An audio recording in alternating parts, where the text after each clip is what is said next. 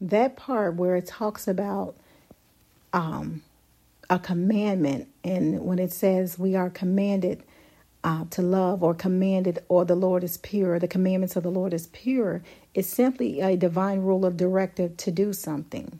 So when God is talking about a commandment, we can look at John 14 and 15. And then, and it simply says what Jesus says about commandments. He said, if you love me, keep my commandments, right? So let's skip down to John 14 and 21. I like this part. It says, he who has my commandments and keeps them is he who loves me. And he who loves me will be loved by my Father, and I will love him and manifest myself to him.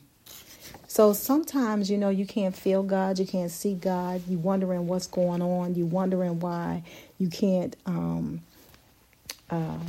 seem to understand why some people can hear the voice of God and some people can't. Well, I'm here today to tell you God says it right here in John 14 and 21. Jesus himself said, he who has my commandments and keeps them it is he who loves me. So if a person said they love God, then I'm going to show you a person that keeps God's commandments. And then Jesus began to say, and he who loves me will be loved by my Father, and I will love him and manifest myself to him. Right? So we see that God is strictly talking about commandment goes hand in hand with the manifestation of God's presence or his ways, or God manifesting himself. So you wonder why people, they don't have the word in them and they can't seem to pinpoint the voice of God, or they can't seem to pinpoint, the word of God. It's foreign to them, even though they say that they are Christian, right? That's because their lifestyle, their commandments are not being kept, because God said, if you love me, then you will have the fruit of my spirit. Then that thing will be made manifest and be evident in your life. It's not lip service only, because, the Bible says they honor me with their lips, but their hearts are far from me. There's a reason God distinguished the lips and the heart. They have to be in synchronicity. They have to be in rhythm. They have to be in step. You can't say one thing with your mouth and your heart is full of evil and full of hatred and full of unforgiveness. That's not God. That's not God. You can say Jesus all day long, but if your heart is not in alignment with what you're saying, it's not him. So he said, those that love me, they keep my commandments, and then I will manifest myself to them. That's a sure way to get the attention and get the presence of God, by keeping his commandments. Now, this is not about keeping the 10 commandments, because we know that the blood of Jesus is the fulfillment, right? We know that. But realistically, God also says you will know a tree by its fruit. So there has to be an outward evidence of who you say you really are, or what you really believe in. So let's go to let's keep going here. So then it goes on to say in verse 9, we in Psalms 19, verse 9, it says, the fear of the Lord is clean, enduring forever. The judgments of the Lord are true and righteous altogether. Now let's break that down.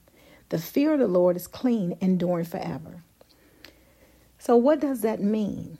The fear of the Lord is clean. That simply means a respect, humility, and acceptance, right? Not in a sense of like a panic. When we think of fear, we think of panic, right? Walking with the Lord and fearing the Lord, you're not in a panic. That is of the devil. Any kind of fear involves torment, the Bible says. We're not talking about that kind of fear. The kind of fear we're talking about is a healthy fear. And it's basically just giving God your undivided attention, an undivided heart, okay? A reverential awe, a respect of his presence, a respect of his word, okay? So Psalms 86 and 11, it says, teach me your way, Lord, that I may rely on your faithfulness. Give me an undivided heart that I may fear your name. So Psalms 86:11, according to the psalmist, is an undivided heart that leads to the fear of the Lord.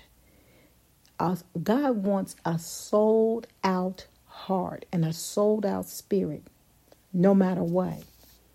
So basically what the fear, this scripture is saying in verse 9, the fear of the Lord is clean, enduring forever, and the judgments of the Lord are true, righteous altogether. Learn to trust God daily is what he's saying. When we are fearful, we need to just confess it as sin. When we are anxious or we are worrying, we need to confess it and see it as it really is. Call a spade, right?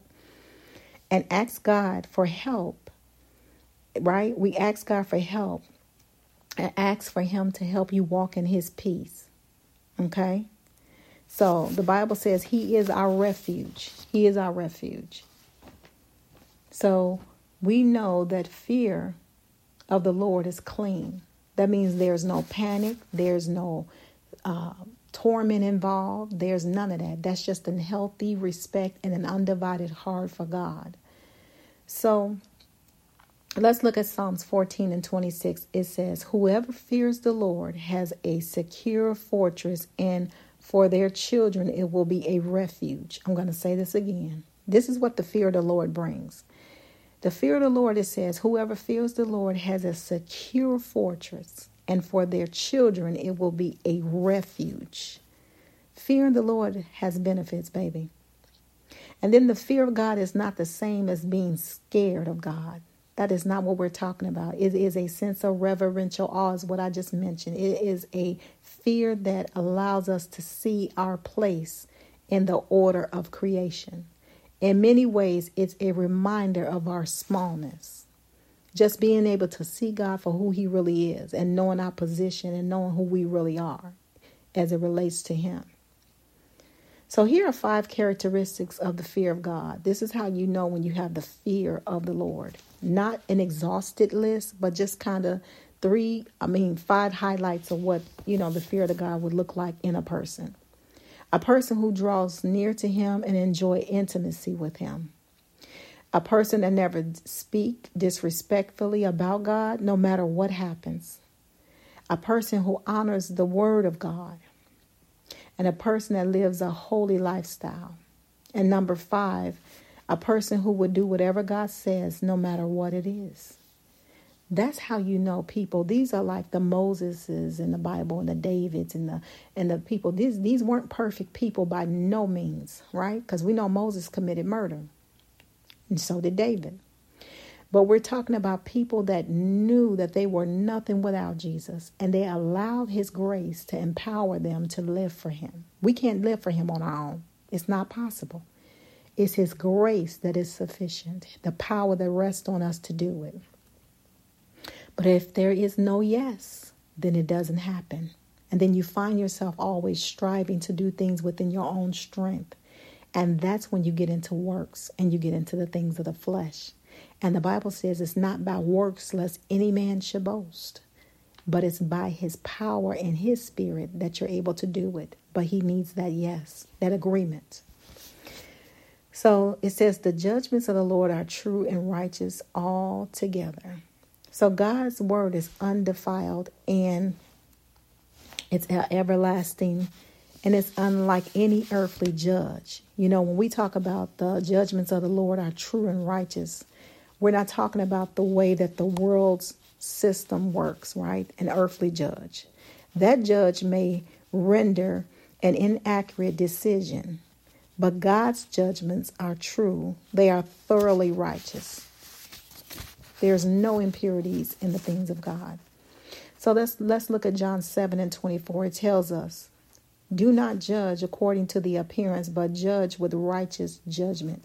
So when people said, don't judge me, or judge not lest ye be judged, they take those scriptures out of context, because here in John 7:24, it tells us, do not judge according to the appearance, but judge with a righteous judge. So as Christians, as believers, as citizens in the kingdom of God, we are to judge. The Bible tells us to judge, but we are to judge by what is right.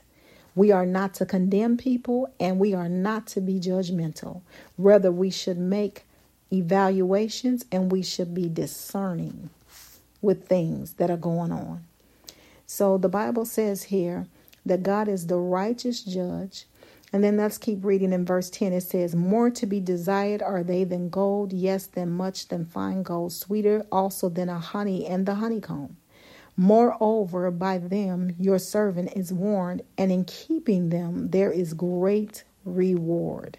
So God is saying that when you keep his commandments and his statutes, there is a great reward for that. The Bible simply says that God is a rewarder of those that diligently seek him. So there's rewards that come with following God. That is the word for today. And just know that you should meditate on Psalms 19. It's really good.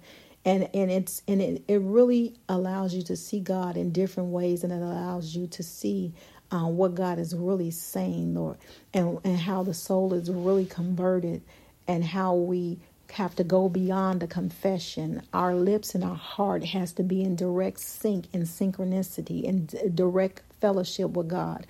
We can't say one thing with our lips, but our hearts are in a whole different other place. God wants your undivided attention. He wants your whole heart.